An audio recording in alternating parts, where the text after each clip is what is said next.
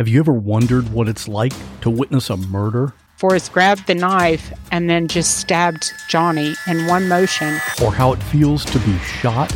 I was immediately hit by a barrage of bullets. Or how you would react if your spouse hired someone to kill you? And he was to put me in a grave with a bullet wound on my head. These are the stories you'll hear on the podcast called What Was That Like? True stories told by the actual person who went through it. You'll hear from a stalking victim. Came back upstairs, and when I came back and turned the corner into my room, I saw him standing there. You'll hear from a man who was kidnapped and tortured. I would do anything, say anything, to simply get away. And you'll hear actual 911 calls. Take a deep breath. Oh my God! Take a deep breath. Oh my God! Take a deep Oh my God! Real people in unreal situations. Search for What Was That Like on any podcast app or at whatwasthatlike.com. This podcast is sponsored by BetterHelp Online Therapy. People don't always realize that physical symptoms like headaches, teeth grinding, and even digestive issues can be indicators of stress. And let's not forget about doom scrolling, sleeping too little, sleeping too much, undereating, and overeating. Okay, so the copy here says to talk about my experience with stress. Oh boy, do you have an hour? Where do I begin? Work, bills, life, family. I could go on for a very long time. And I actually do, though, in therapy, which is so helpful for me so I can manage, deal, and get through it. Stress shows up in all kinds of ways. And in a world that's telling you to do more, sleep less, and grind all the time, here's your reminder to take care of yourself, do less, and maybe try some therapy. BetterHelp is customized online therapy that offers video, phone, and even live chat sessions with your therapist, so you don't have to see anyone on camera if you don't wanna. It's more affordable than in-person therapy. Give it a try and see if online therapy can help lower your stress. This podcast is sponsored by BetterHelp, and Fruit Loop Serial Killers of Color listeners get 10% off their first month at betterhelp.com/fruit. That's BETTERHELP.com/fruit. All right, guys, it's time for me to come clean. It's time for me to tell the truth. Right. It's time for me to spill the beans. Okay. It's time to fess up. It's time to keep it a buck. Keep it 100. Are you going to get to it? Oh, yes. So sometimes after dark, I sneak away and play Best Fiends. Others may wonder about my mysterious disappearances. They say, who does she think she is? David Blaine? David Copperfield? I say none of the above. In fact, I'm having so much fun playing Best Fiends. Ever heard of it? Why, yes, I have. I love Best Fiends. I love collecting the little monsters when you play so I can level up my fiends. Also, I love going in for the super long matches to free up the board and beat levels. Ooh. I am happy to report that I am on level 440. That's amazing. Okay, friend, I see you flexing over there. Now, Best Fiends is a free-to-download mobile puzzle game with thousands of exciting new levels for new adventures and challenges every time you play. I am on level 304. Beth, tell them about the offline play. Yes, of course. There is offline play, so you don't even need Wi-Fi or the internet. Oh, good. So download your new favorite getaway, Best Fiends, for free today on the App Store or Google Play. You'll even get $5 worth of in-game rewards when you reach level 5. That's friends without the R, Best Fiends. Darkcast Network, where the light shines brightest on our indie podcasts. This podcast contains adult themes and language, and some of the things that we discuss may be disturbing to some listeners. In this podcast, we discuss sexual assault, torture, race, and murder. Listener discretion is advised.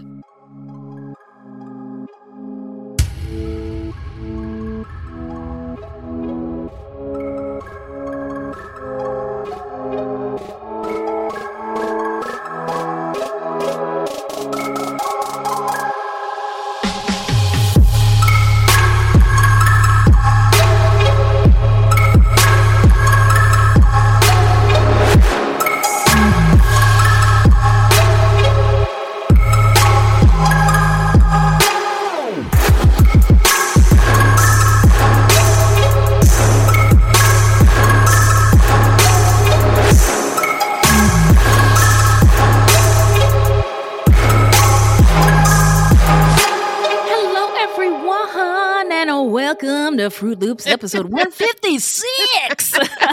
Witty binafi, bienvenidos bitches, and thank you so much for listening. Yeah. Fruit Loops is a podcast about true crimes committed by people of color and the victims that we don't hear or know much about. Contrary to popular belief, not all serial killers are straight, cis, able-bodied white dudes. What? It's not just Ted Bundy, y'all. I'm telling you. It's not all Bundy. Bundy who? Zodiac killer who? I don't know. Hey, say Zodiac killer. Zodiac killer. You know we're talking about the New York Zodiac. I know, but this one was more interesting to me. Okay, so okay. Let me. I'm sorry to sidetrack. There are many well-documented cases of serial killers of color, and Fruit Loops is a podcast all about them. We will take deep dives into the fascinating lives and crimes of serial killers and true crimes committed by people of color and the victims that the media and entertainment commonly leave out because the news is racist. Allegedly. And we are Wendy and Beth. She's Wendy, a Black Latinx woman, and I'm Beth, and I just happen to be white. We're not journalists, investigators, oh my God, it's not her fault. psychologists. I'm sorry, I forgot. Sometimes I forget that you're my favorite white lady. I'm sorry. Wow, this is going off the rails too soon. I'm very sorry. Just a couple of gals interested in true crime. Also, the opinions expressed in this podcast are just that, our opinions.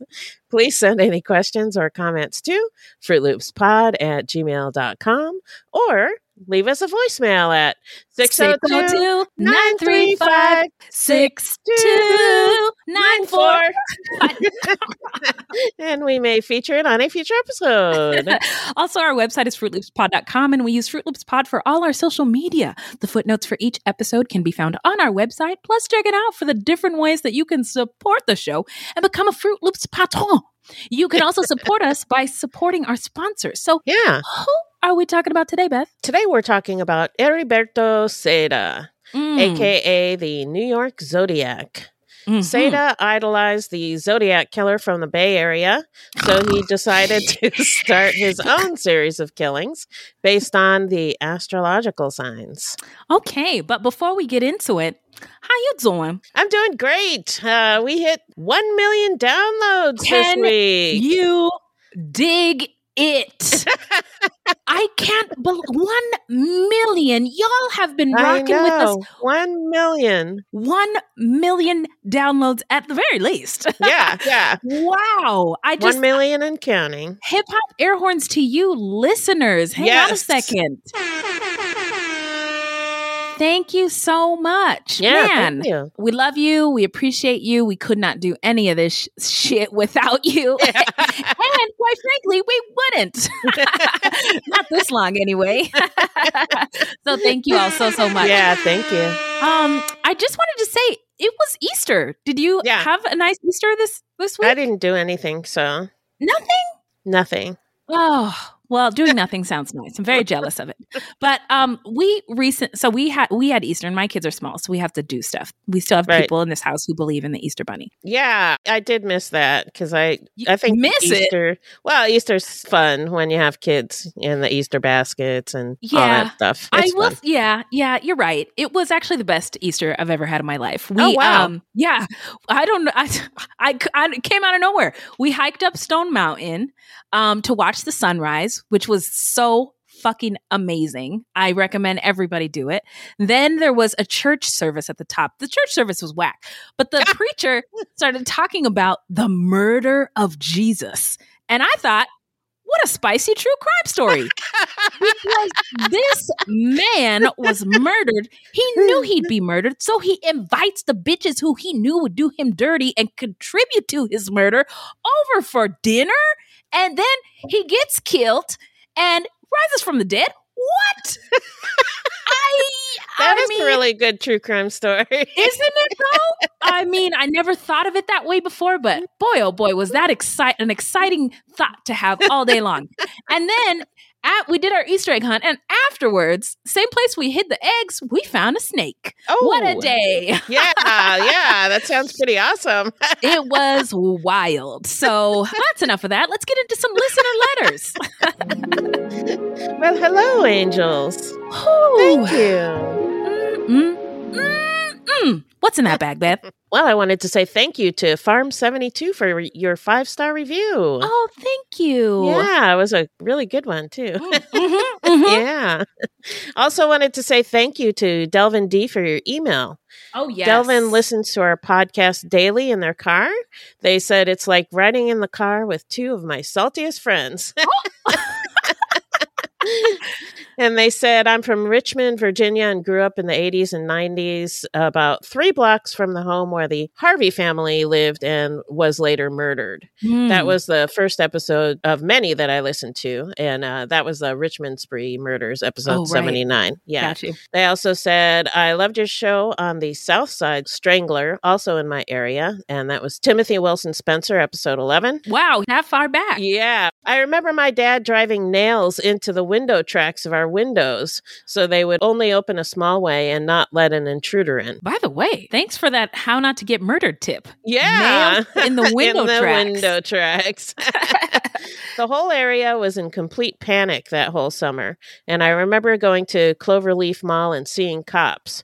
I always just assumed it was routine security. Now I know they may have been staking the place out.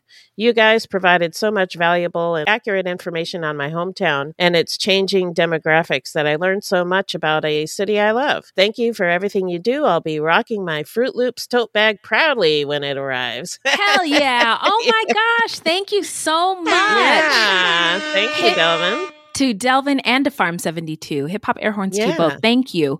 Well, we got some new Patreons, but we have an announcement. Yes. Here. I have a message from the Continental Congress. Heed not the rebels who scream revolution. I'm just kidding. I'll stop.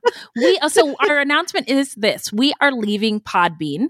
So Patreon is where it's at if you want to have access to bonus episodes and ad-free content from Beth, Wendy, and Minnie. And so we just want to remind you to get into it, bitch, and get over to Patreon. That's where it's at. It's our Patreon page is Patreon/Fruit Loops. Yeah. So just cancel your subscription to Podbean and get a subscription over at Patreon. That's right. And we'll be there when you're ready. Yep. So our new Patreons are Nashia H, Alyssa D, and Kim G. All right. So here we go. Fruity, fruity, fruity, fruity. Thank you, Nashia. Fruity, fruity, fruity, fruity. Thank you, Nashia. Thank you, Nashia. Thank you, Nashia. We found you. Thank you, Nashia. Okay, this next one. Oh, we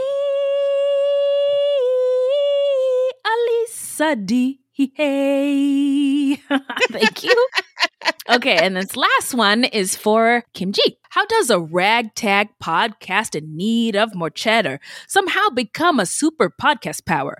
How do we emerge victorious from the quagmire? Leave the patron fruities with Kim G with shouting bang buyer. Yo, turns out we have a secret weapon, a patron you know and love who's unafraid to step in. They constantly listen and supporting the allies and their henchmen. Everyone give it up for the fruities' favorite fighting Kim G, Patreon. All right, I did my best. Wrote that the other day and forgot all about it. So I hope you appreciate the efforts that I put in because I know I appreciate you and Beth does too. Yes. Hip Hop Air Horns to all our supporters. Thank you for getting us this far. We're going to take a quick break and get into the story when we come back.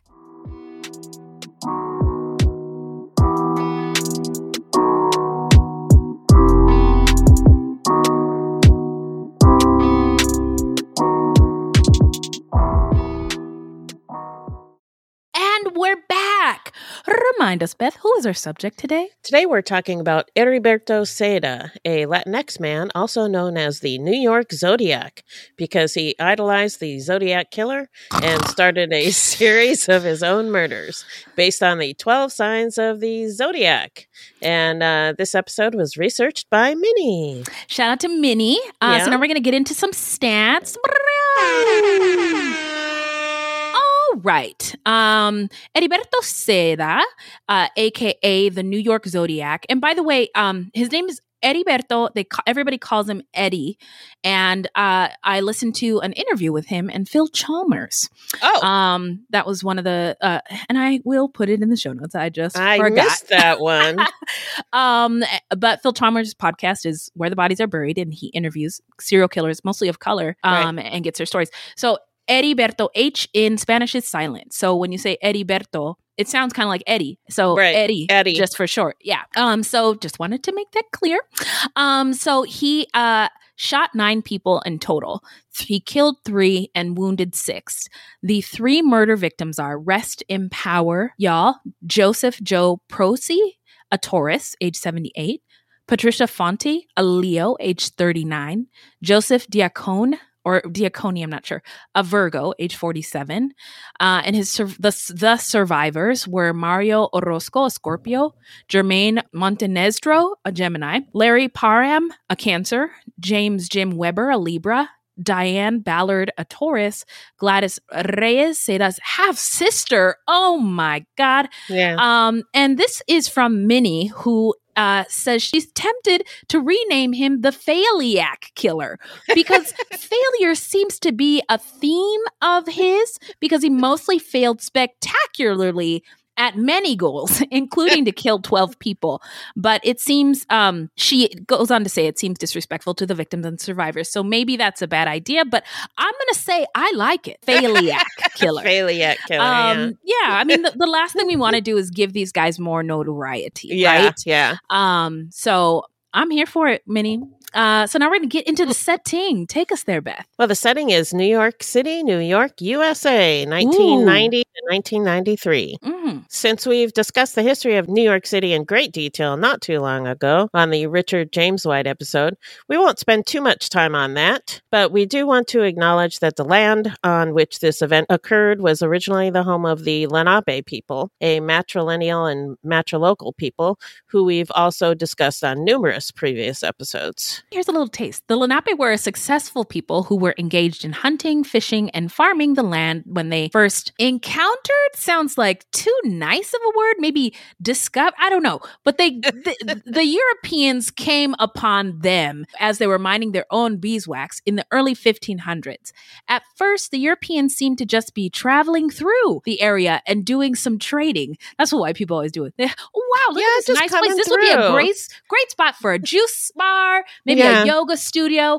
But then they began putting down roots. And the land was colonized by the Dutch in 1624. Then the English took control in 1664. After the American Revolution, job opportunities in the city drew a larger and larger population base. Waves of immigrants arrived to New York City from different parts of Europe at different times, resulting in culture clashes over time between freed Black people, Caribbean Black people, English immigrants, German immigrants, Irish immigrants, Polish immigrants, Italian immigrants, etc., all with their own societal structures that often came into conflict, and sometimes violently so. Now, New York's non-white population was 36,620 in 1890.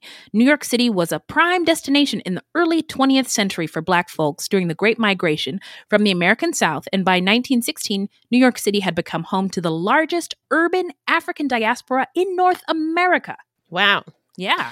The Harlem Renaissance of literary and cultural life flourished during the era of Prohibition. The larger economic boom generated construction of skyscrapers competing in height and creating an identifiable skyline. Concrete jungle. Yeah. Puerto Rican migration to New York began in the 19th century and became the largest Hispanic group to migrate to the state. The migration increased in 1917 with the enactment of the Jones-Shafroth Act, which granted U.S. citizenship, to all Puerto Ricans, and especially in the 1940s and 50s. And it was convenient for the United States to grant citizenship to these people, because it also meant more people to fight in our wars for us. Or to work jobs that white people didn't want. Exactly. Mm-hmm. New York became the most populous urbanized area in the world in the early 1920s, overtaking London. The metropolitan area surpassed the 10 million mark in the early 1930s, becoming the first mega city in human history. Wow. Mega city, huh? Mega city. Returning World War II veterans created a post-war economic boom, and the development of large housing tracts in eastern Queens and Nassau County, as well as similar suburban areas in New Jersey. New York emerged from the war unscathed as the leading city of the world, with Wall Street leading America's place as the world's dominant economic power. The United Nations headquarters was completed in 1952, solidifying New York's global geopolitical influence, and the rise of abstract expressionism in the city precipitated New York's displacement of Paris as the center of the art world. Wow, look at New York go. Okay, New York. So according to New York City Arts, or NYC Arts, who hosts a page dedicated to Hispanic heritage in New York, quote, New York City is home to immigrants from all over the world, and 1/4 of its 8 million residents are Hispanic or Latino, a highly diverse group that draws the Native American, African, Caribbean, Portuguese, and Spanish cultures. Hispanic art heritage, literature, and current cultural debates are kept up by cultural gems across the city that are open to all, Spanish-speaking or not. From author talks to masterpieces on view, from Latin jazz concerts to flamenco lessons, there are plenty of ways to keep up your family's ancestral heritage or to see a different cultural perspective for the first time, unquote. If you'd like to experience some of this for yourself, there will be a link to the website in our show notes. Awesome. I was going to say, it is so cool that New York is this place filled with all these cultures. Different kinds of people, yeah. But one of my favorite shows is Real Housewives of New York, but not anymore, because they have really showed their asses, especially Ramona, to be quite racist. Really? Yeah. I don't watch those housewives Well, they're all shows. really, really wealthy white women. And right. last season, they're all white? Yeah. And last season they brought in a black woman, a wealthy black woman, a wealthy, successful black woman. We talked about this, I think, a little bit before. I vaguely remember something about it. And they the black lady took them to Harlem and was like, look at all this cool culture, like we just talked about a few minutes ago, that exists in Harlem. And they were all like, ooh, I don't really get over here very much, but it's all there. But you also have to be willing to step out and and appreciate it, because I've had conversations with people. I really like buildings. I don't know why, but I really know you do, girl. And it's interesting to me that you love it so much. Yeah, and I just think it's really you like light up when you talk about buildings and architecture. Old buildings, and I remember, you remember I used to take the light rail to work. So I would take the light rail, and then I would take the bus, and then I would walk. It was a long commute, which is why I stopped doing it. I wish I could do it, but it's made my commute like an hour and 15 minutes. So it was just too much. So. But when I would commute, I would look at all the buildings and all the people and, and I remember several times talking to people about it, like, oh, this is really cool building. Like, it's run down, but, it has good bones or whatever, or character. Yeah. Or something. Like, I like going through kind of poor neighborhoods too, because there's like really interesting stuff. Yeah. And telling people about it, and they just look at me like I'm growing a new head or something. Oh no. It's if you're not, I had a teacher tell me once, if you're not interested in stuff, you're not an interesting person. And you are very interested in these things. And I think that is interesting about you. Well, thank you. But anyway, back to the story. So back to the story. Sorry. Latinx immigrants. No, don't be sorry. Latinx immigrants to the New York, New Jersey metropolitan area derive from a broad spectrum of Latin American countries. Seda is described as Latino. His victims have been described as white, but there are a lot of Latin sounding names on the list, which could imply imply a variety of different races and ethnicities. The terms Hispanic and Latino refer to an ethnicity. The U.S. Census Bureau defines being Latino as being a member of an ethnicity rather than being a member of a particular race, and thus people who are members of this group may be members of any race. Thank you. Very glad it was said. The difference between the terms Hispanic and Latino can be confusing. The U.S. Census Bureau equates the two terms and defines them as referring, but they're not the same, as referring to anyone from Spain and the Spanish-speaking countries of the Americas. After the Mexican-American War concluded in 1848, the term Hispanic or Spanish-American was primarily used to describe the Hispanos of New Mexico within the American Southwest. The 1970 United States Census controversially broadened the definition to a person of Mexican, Puerto Rican, Cuban, Dominican, South or Central American, or other Spanish culture or origin, regardless of race. This is now the common, formal, and colloquial definition of the term within the United States outside of New Mexico. This definition is consistent with the 21st century usage by the U.S. Census Bureau, or OMB, as the two agencies use both terms Hispanic and Latino interchangeably. The Pew Research Center in Washington, D.C. believes the term Hispanic is strictly limited to Puerto Rico and all countries where Spanish is the official language and includes Spain, whereas Latino includes all countries in Latin America, including Brazil, regardless of the official language, but does not include Spain because Spaniards are European. Yeah. And white. Preference of use between the terms among Hispanics and Latinos in the United States often depends on where users of the respective terms reside. Those in the eastern United States tend to prefer the term Hispanic, whereas those in the West tend to prefer Latino, though that terminology has more recently been adjusted to Latinx, as we've previously discussed, to remove the gender designation. Yes, I think that is accurate. I also think it varies among generations as well. I've actually seen a lot of arguments between Latinx people about what term to use. So, oh yeah, it's hot in these discussion streets, but it's a fair discussion to have. Colonialism has fucked all of us up as far as identity and how other people identify us, and I think it's good to talk about. I also think if you're not sure, ask. Let's talk about it. Yeah. Get ready for your starring role in a thrilling adventure full of hidden clues, immersive scenes, danger, and romance. That's right. It's June's Journey, and you play June Parker, an amateur detective investigating a series of mysteries. Ooh, you'll put your powers of observation to the test, sharpen your sleuthing skills, find objects, and claim rewards. The visuals are fire. It's like a party for your eyeballs.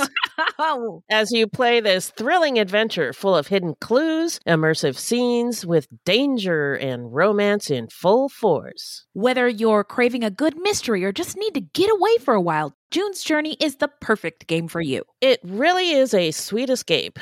I like to play when I need a mental pick-me-up. There is a detective in all of us. Find your inner detective. Download June's Journey free today on the Apple App Store or Google Play. Hey.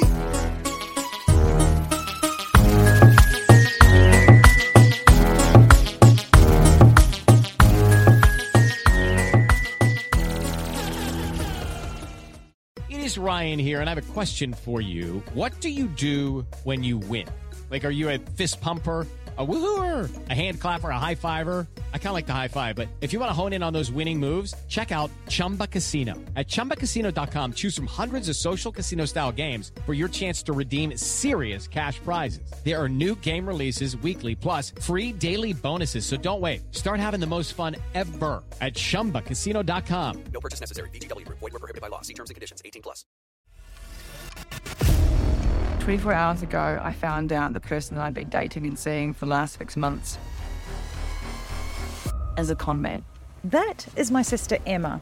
Andrew Tonks's lies had been so convincing, she'd invested $300,000 with him. However, the tables were about to turn on Andrew.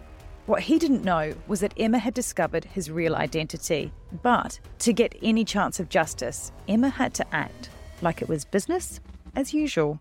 Coming up in this series, and that's when murder, all this stuff goes through my mind. I'm really, really scared. I'm assuming Sarah has watched too much Netflix and figures I've been defrauding you. Couldn't be further from the truth. That's what this was, a real-life story that seems so unbelievable, but it was actually true. A true story that all starts with one simple swipe to the right. I'm Sarah Ferris. And I'm Emma Ferris, and this is my story, Conning the Con.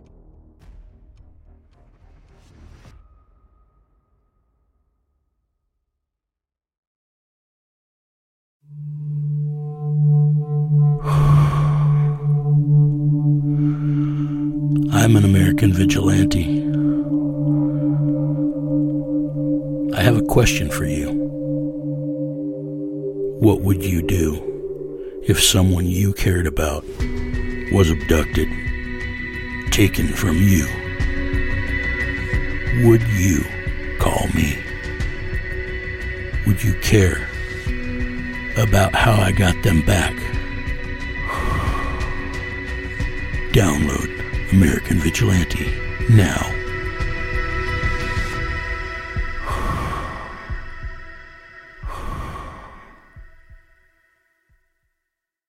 So now we're going to get into Seda's early life.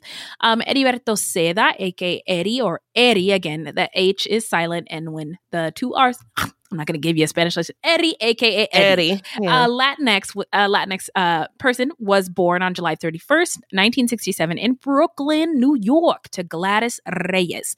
Heriberto's father was not around when he was growing up, so he didn't really know his father, but his mother doted on him, praising him for the model planes and ships that he would build, calling him by the nickname Eddie.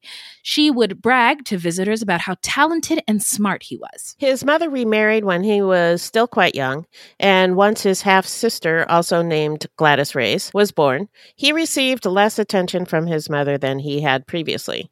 His stepfather didn't stay with the family for long, but by then Eddie had spent so much time alone that he had withdrawn into his own world in his head. He became obsessed with religion and spent most of his time alone, building models of military battleships, aircraft carriers, planes, and weapons. Eventually, he began to build his own homemade guns, also called zip guns, that were capable of firing. As an aside, I guess zip guns were a big problem in the 50s with gangs. Young gang members often made zip guns together as a group effort, and they sometimes used shop class in high school to perfect them. Wow! Yeah. The emergence of cheap, commercially produced handguns probably contributed to the eventual downfall in the number of improvised weapons being encountered towards the late 60s. But I guess they were still around because Heriberto had one. And here we are in 2022 with those ghost guns you can purchase on the internet. Right. So it's always anyway, a problem. It is. Anyway, Heriberto dropped out of high school at the age of 16 after he was suspended for carrying a weapon. And he said he brought it to school to show off to the other kids that he had made it. And somebody snitched on him. Yeah. Well, understandly so. Sorry, you know. can't bring guns to school. So he applied to be in the Army at one point, hoping to become a Special Forces commando. I think he said he wanted to be a Green Beret. He just really admired Green Berets. But he was rejected, reportedly because he was an only son whose mother didn't want him to leave her, and because he didn't pass the tests to get in. He failed twice, by the way. Oh, wow. And personally, now this is from Minnie. Minnie says she's thinking it was more about not passing the tests and less about being an only son. I agree. That just sounds like a convenient way for him to pass blame to his mother rather than to do self-examination in an effort to improve himself. Yeah. Bars. As he grew into adulthood, he spent more and more time by himself and never sought out gainful employment. It was reported that he would steal money from payphones and vending machines to buy things. When asked about Heriberto, neighbors didn't have much to say other than that they barely saw him and that he was a night person. Sounds creepy. I never saw him, but I know he was out there at night. One neighbor had been told that he was epileptic, and another said that he seemed harmless but strange. Others said that he seemed to go out for long walks at night, but otherwise locked himself alone in his room. Neighbors also said that his mother and sister seemed like good people, but never wanted to talk about Heriberto. His mother would say, he likes to stay home. Mhm. And his sister, who went by the nickname Chachi, would simply say, I don't want to talk about him. I don't want to talk about Eddie. I was going to say it's hard to fail when you are not leaving your room, right? Yeah, Clearly he had You're not going anywhere. Got the doing taste of anything. failure Yeah. early on, and it didn't like it. feel good. Yeah. So, whoa, I lost my place. One of Chachi's friends said that he was quiet but seemed to display an attitude of superiority. She said that when he was with a group, he would sit off by himself and not say anything. He didn't have any friends of his own, and people in the neighborhood, as well as Chachi's friends, began referring to him by nicknames such as the Vampire and Chuck Norris. Wait a minute. The guy, Texas Ranger? Because of his sullen loner demeanor. Oh, loner. Yeah.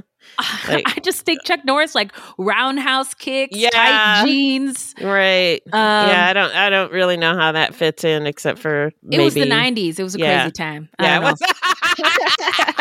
Good point. Good point. So now we're going to get into the timeline. Hit it, Beth. On November 17th, 1989, when Seda was 22 years old, a letter arrived in New York's 17th Precinct in East Midtown Manhattan, addressed to Anti-Crime, the elite street crimes unit. Oh, he's buttering up so they'd open it and read it. Yeah. The letter contained a large drawn circle with lines divided into sections representing the signs of the Zodiac. The sign Virgo was missing, but the Taurus section was overwritten by the words, the first sign is dead. Uh-oh. Okay. The full text read, quote, "This is the Zodiac. The first sign is dead. The Zodiac will kill the 12 signs in the belt when the zodiacal light is seen. Question mark. The Zodiac will spread fear. I have seen a lot of police in Jamaica Avenue and Eldon Lane, but you are no good and will not get the Zodiac. Orion is the one that can stop the Zodiac and the Seven Sister." Unquote. Wow. Yeah, I have no idea what he's trying to say. Quite confusing. Yeah. But there you go. There we go. The officers checked through open cases to see if they could connect the letter to any of them, but didn't find anything, so they just disregarded it. Oh. The NYPD receives so many strange letters on a regular basis, and the vast majority of them turn out to be nothing but meaningless grabs for attention. Each is investigated, but even trained experts sometimes have difficulty discerning between the writings of an oddball who just wants attention and that of a violent criminal oddball who also wants attention. Yeah, that is interesting that there are people who write letters to the police like saying like this. I'm going to do something. Yeah, I did something bad. Nana billy goats, you know. You can't catch me. They're wiggling their butt in there. You can't get me.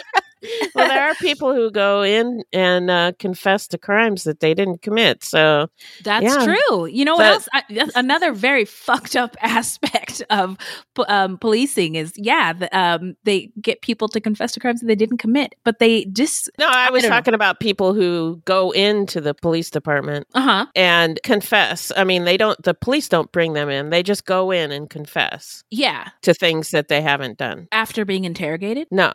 They just walk in and say, I did something? Yeah. What? That's what I'm talking about. Oh, yeah. I didn't know that happened. Yep. That's wild. Yeah. Wow. Okay. Police did not... What my mind is I don't even know if I can move on from that. What? You walk your legs inside into the police department station and said, I did something I didn't do. Unforced. Yeah. Wow. Well, yeah, they some of them they just want attention. I mean, some of them have mental health issues, and other ones just want attention, and it's weird. It's a weird way to get attention. But then again, so is a lot of things. So. That's true. The last people I want to pay attention to are the police. The police, yeah. Okay? So police did not know it yet, but the author was Seda, who apparently admired, gross, the elusive Zodiac killer. who had stalked San Francisco between 1966 and 1974 and had claimed to have killed more than 37 people. Well, the mystery. Woo. Anyway, Seda liked the idea of killing people who were purposefully selected by their astrological sign, killing one for each of the dozen signs. So he copied the San Francisco Zodiac's method. A few months later, on March 8th, 1990, Seda escalated from simply writing letters to attacking his targets. At about 2 a.m. that night, Mario Orozco, a Scorpio, was slowly making his way down the street near the intersection of Atlantic and Sheridan Avenues. Mario had a congenital limp, so he was using a cane to assist him in walking. Seda approached wearing a ski mask and shot the 49-year-old in the back, leaving him for dead. Now, Seda told Phil Chalmers, by the way, that when he was preparing for his first murder, what he did was he started going out at night, 5 or 6 o'clock, and just looking around for somebody who looked like they couldn't run away. Yeah. Somebody who wasn't paying attention. And he couldn't remember who the first person was that he killed, but that's what he remembered going through in his mind. Later, Mario told police that his assailant was wearing a brown ski mask and gloves, had crossed the street to intercept him, pressed a gun against his back, fired one shot, then stood above his prostrate body for a moment or two, aiming the pistol at Mario's face before he fled the scene. Whew. Mario played dead and it worked, so he survived. But the bullet remained lodged next to his spine. That must have been awful for him to have to live with that permanent reminder of the traumatic event, a bullet that couldn't be removed. Yeah. And completely unprovoked. 21 days later, on March 29th, 1990, at about 3 a.m., Seda attacked Jermaine Montenegro, a Gemini, shooting him in the back, only 6 blocks from where Mario had been shot. Jermaine, a 33-year-old factory worker, had been returning home after visiting friends in the Bronx and was tipsy. He remembers being struck on the head and shot in the side, but he did not see his assailant. Jermaine had been shot in the left side of his lower body. The bullet went through his liver, but he also survived the attack. Okay, so 0 for 2 as far as Seda's goals are concerned. 63 days later, a multiple of 21. Oh, okay. On May 31st, 1990, Joseph Joe Prose, a retired ice delivery man who had recently moved to Woodhaven from Rockaway Beach, was out at night rummaging through trash. He was arthritic, and so he walked with a cane, and his only income was Social Security, which wasn't quite enough to cover his rent and other living expenses, so he would go out at night to look through the trash for things that he might be able to sell or food that might still be good enough to eat. What little extra money he could save this way, he would spend on some beer here and there to self-medicate for his arthritic pain. He went at night on his foraging sessions because he was a proud man and didn't want his neighbors to see him doing this and to know that he didn't have enough money to cover his small living expenses. He had just recently turned 78 and he was born on May 20th, making him a Taurus. At about 2 a.m., as Joe was walking in Woodhaven, Queens, Seda approached him. Joe later told police that Seda asked him for a glass of water and then said something about $1, though it was unclear whether Seda was asking for $1 or offering to pay Joe $1 for the water. He said that Seda appeared to get angry at his response to the request, and as Joe turned away from him to go back up to his apartment, Seda shot him in the back. Witnesses heard the gunfire, 2 of whom briefly spotted Seda as he escaped, one of whom raced downstairs to help. Meanwhile, Joe, bleeding from his wound, was able to pull himself along far enough to ring the bell of a neighbor to ask for help. He was able to describe his attacker as unkempt, in his early 30s, with a beard and mustache, and added, quote, "I don't know why he shot me. I never hurt anybody," unquote. Sorry, I just heard something move. Worried about snakes, don't you know? Sorry. So soon the police and paramedics arrived and found that Joe was badly wounded. So he was transported to Jamaica Hospital. The bullet had penetrated his lower back and gone through his kidney. He initially survived the attack and was expected to recover. However, after undergoing surgery to remove his kidney, he was still in the ICU on June 24th, 1990, when he unexpectedly went into cardiac arrest at 10:25 a.m. and he died. Back on May 31st, the night of the shooting, Seda was certain that he had killed Joe, so he was unaware that Joe was still alive and in the hospital, as there had been no news coverage of Joe's shooting at the time that it happened. A note was found near Joe during the police response to the initial attack. It bore a pie-shaped picture with the symbols for the signs of the first 3 victims and a message that read, "This is the Zodiac. The 12 sign will die when the belts in the heaven are seen." I don't know what that means. Oh, grrr. In the immortal words of Todrick Hall, talk to the left hand, because you ain't right. Oh, man. Initially, the officers on shift who had responded to the scene assumed this was just the usual robbery of the elderly gone wrong scenario. Upsetting that a crime like this would be so common as to be dismissed like that. But when he saw the note, one of the detectives that had been assigned to the case, Detective Sergeant Mike Ciravallo, thought it interesting enough to share with another detective, Bill Clark, who had been pulled into the case. When Detective Clark looked at the note, he exclaimed, "Oh, shit!" Detective Clark had served on the detective task force that had gone after the son of Sam killer. He was immediately on high alert that this might be a serial killer they were dealing with and advised the others to go back and get as much from the scene and the witnesses that they could. Now we're going to investigate. Yeah, now we're getting somewhere. They searched exhaustively through the neighborhood and in Joe's apartment, ultimately finding the coat that Joe had been wearing when he was shot. And as luck would have it, the bullet fell out of it when it was shaken.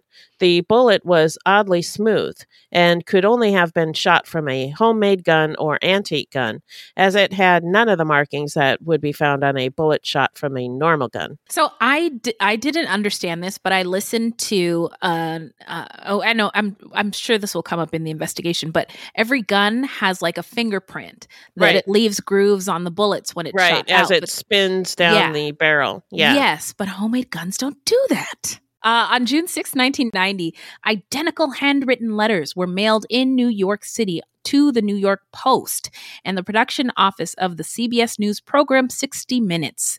The letters read, "The first sign is dead on March 8th, 1990, 1:45 a.m. White man with cane, shoot on the back in the street.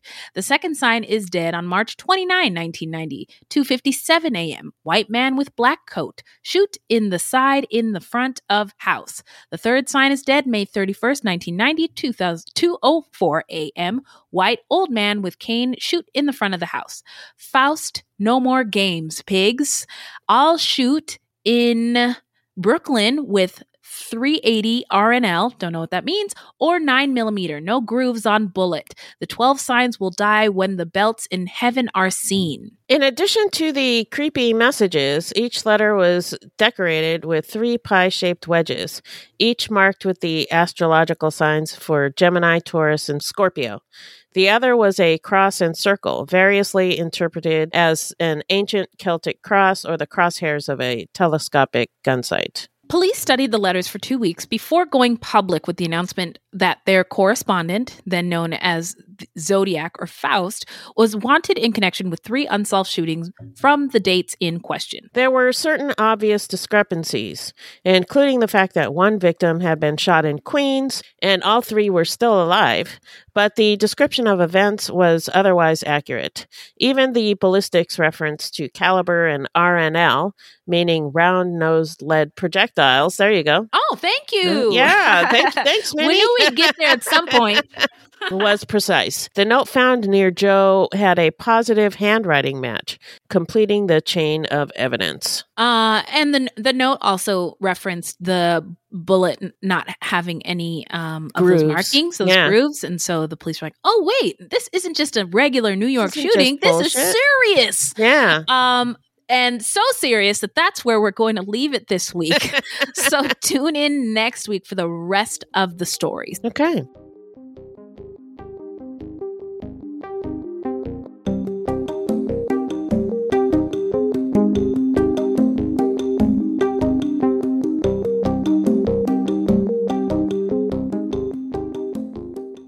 So now it is time for How Not to Get Murdered. So if you love true crime and you don't want to die, here's a tip for you. This segment is not intended to be victim blaming. We thought of this segment because I read somewhere that a lot of people listen to true crime because they want to know what they can do to be safer. This is not meant to blame the victims. It's just learning from other people's experiences. So on this one, a lot of the victims that this killer chose were experiencing homelessness. Yes, so and poverty, intense poverty. Yeah. So we thought we'd talk about safety tips for people experiencing homelessness. Awesome. So finding yourself experiencing homelessness can be the result of many different factors, including natural disasters. Being prepared ahead of time is smart. You might consider stocking necessary items in a bug-out bag now. Bug-out bag? Bug-out bag. Yeah, just emergency stuff. Oh, like a go bag for drug dealers. Yeah, a go bag. Yeah. Huh. So I got this from an article. I'll put a link in the show notes. They also have in the article a link to things you might want to consider putting in your go bag or bug out bag. Okay. One of your biggest concerns when you're suffering from homelessness is figuring out where to sleep or rest. Sometimes you can find shelters, but if not, you might find abandoned buildings that you can use. When you're picking an abandoned building, you want to make sure it isn't a hazard. Safety is important. If you aren't too sure, try to sleep close to an exit or under a support beam. Being alone can be risky. You're more likely to be robbed or attacked if you're totally alone. Finding other people who are also suffering homelessness can help, as there is safety in numbers. You do want to be careful, though, because it can be dangerous to encroach on the territory of other people. Depending on the people in that group, there might be risk involved, but it's risky to sleep alone as well. So you have to pick your battles. Staying in the same area for too long can be dangerous. Angry mobs or scavengers could see you as a target. One tip to remember is to keep everything gathered up in your bag unless you're using something. That makes it much easier to leave quickly. Avoiding conflict is also important. You don't want any injuries when you live on the streets. Even a small injury can become dangerous without any close medical attention. Without the means for proper cleaning and management, minor cuts can turn into infections quickly. When people know that you're experiencing homelessness, you can become a target for thieves. Also, being noticed means that you might be kicked out of whatever location you've chosen. Yeah, people calling the police. Yeah, exactly. Yep. Blending in is key to preventing people from trying to take what you have or kicking you out or calling the police. In order to blend in and avoid infections at the same time, try to keep yourself as clean as possible. Staying clean may not seem like a big deal, but it does help with morale, and people tend to treat those who look nicer better. You can keep wet wipes in your survival gear, and public toilets give you access to running hot water. And this, I thought, was a fire tip. Keep baking soda always on hand. It's one of the cheapest items for personal hygiene that's versatile. You can mix it with water, and it can be used for soap, deodorant, shampoo, and toothpaste. A box is less than $1, and you can find it at most stores. Wow. Well, thank you for that. These are also really good things to think about if you are one of those people who's like, oh man, what I want to help.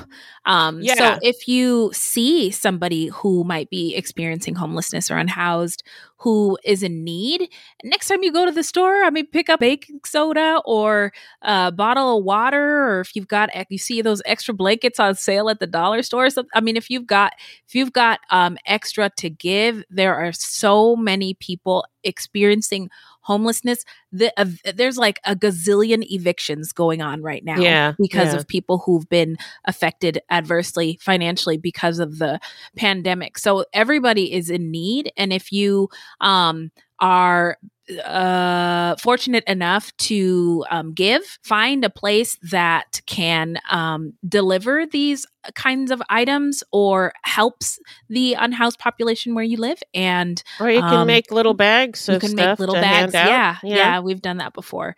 Yeah. So, but thank you so much, Beth, for that tip. It is shout out time. This is where we shout out any content by people of color, women, LGBTQ folks, disabled folks, any marginalized, othered, or oppressed group of people, or any true crime goodies. So I've got a doozy. Okay. It's about people of color, and it's about true crime, and it's called #Matter. By now, you have heard the trailer for it. No? No, I haven't. You haven't heard of the? Oh my God! It's so #Matter. Okay. Yeah, it is intense. Looking it up right now. It is a scripted podcast, and it's so intense. Like, I love intense. It's my favorite, but it was so intense. I had to turn it off before bed because I was like, "Whew, this is too much." But it is so good. And like I said, it's scripted. So be warned, it is intense. It's about this Black father. His name's Gerald Hayes, and he's played by Uncle Jerome on Snowfall, who is amazing. And he witnesses his teenage son being brutally beaten by police officers. Oh, geez. And a split-second decision he ends up being barricaded in a friend's nearby restaurant with one of the police officers who fucked up his son. As the situation deteriorates, and the press paints this young Black child as the offender, Gerald is doing all he can to fight for justice for his son, using the one tool at his disposal in that moment, social media. And the story is told through the narrator is an investigative journalist who takes listeners through the afternoon and the aftermath through different media. It's all audio, but some of it's interviews, some of it's police footage and stuff. There are 6 episodes out right now as we are recording this, but it's so good. Yeah, that sounds pretty intense. All right. It's very intense. It's it would be I might have to come back to it, but it's good. Okay, cool. What do you got? I wanted to shout out a podcast called Scamfluencers. Oh, how appropriate for the times we're living in. Yeah. It's a Wondery show. So, it's what do you always call those shows? Very well produced. More very produced well than here. Yes, definitely. Very professional. Yeah. So the hosts are Scotchy Cool and Sarah Hagi, and or Haji, I'm not sure. But they're both women of color. Cool. And they unpack epic stories of deception from the worlds of social media, fashion, finance, health, and wellness. These influencers claim to be everything from charismatic healers to trusted financial insiders to experts in dating. They cast spells over millions. Why do we believe them? And how does our culture allow them to thrive? So they tell, these stories of scammers.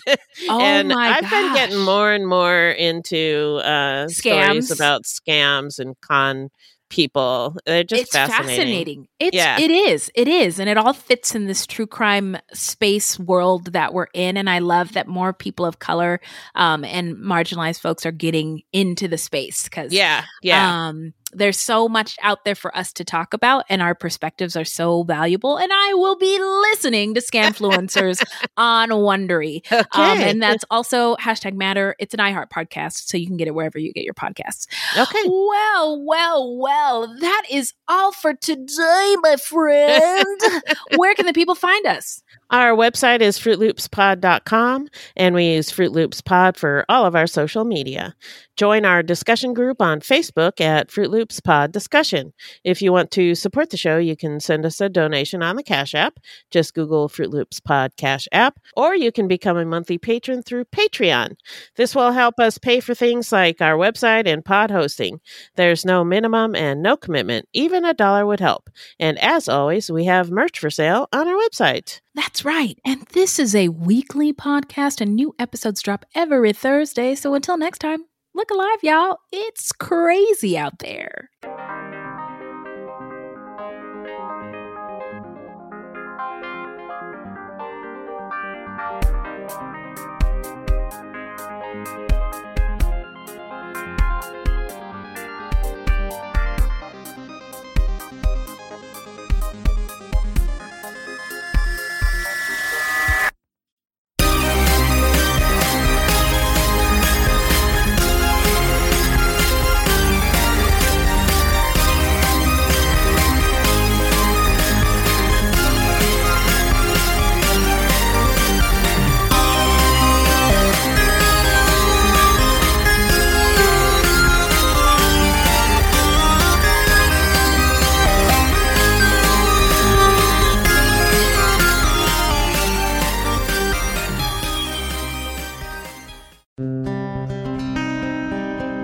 detective came and knocked on the door, and I said, "Is it Renee?" And he just gave me that solemn look.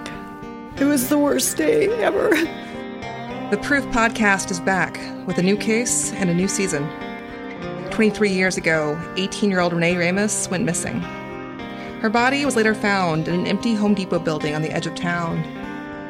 I don't think that they arrested the right people. It's about time somebody's trying to do something. She had a black eye about 2 weeks before she was murdered. They are involved. They definitely had her body and her backpack. You know people are going to judge you, right? Of course. They're judging me now. They've been judging me damn near my whole life. You can listen now to Season 2 of Proof, wherever you get your podcasts, and follow along with us as we reinvestigate the murder at the warehouse. I have to ask, did you kill Renee?